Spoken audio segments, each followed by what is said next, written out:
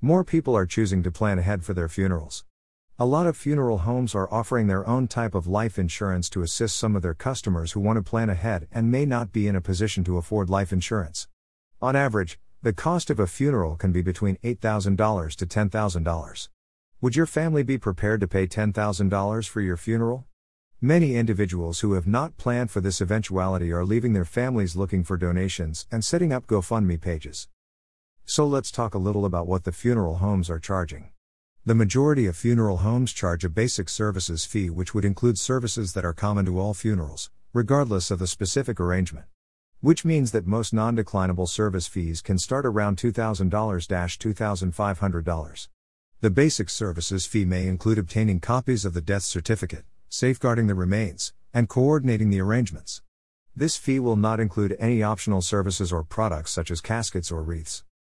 When choosing which funeral home to use, it's important to understand all of your options and your rights as a consumer.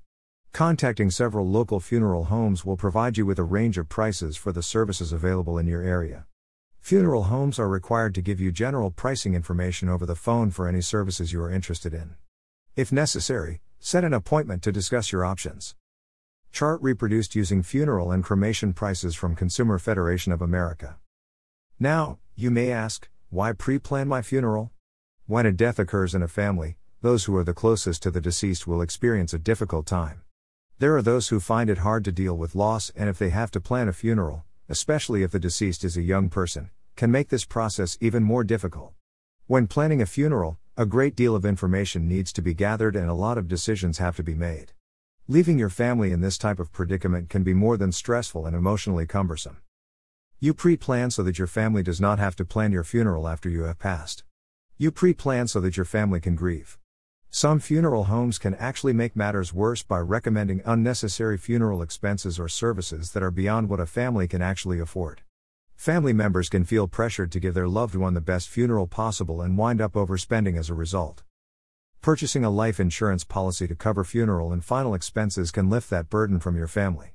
But life insurance can be so much more than something that helps your family pay for your funeral.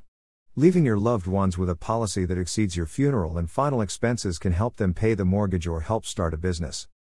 Another thing that you can do in the pre-planning stage is to write up a will. Find out what is a legally binding will in your state and have one drawn up, if necessary.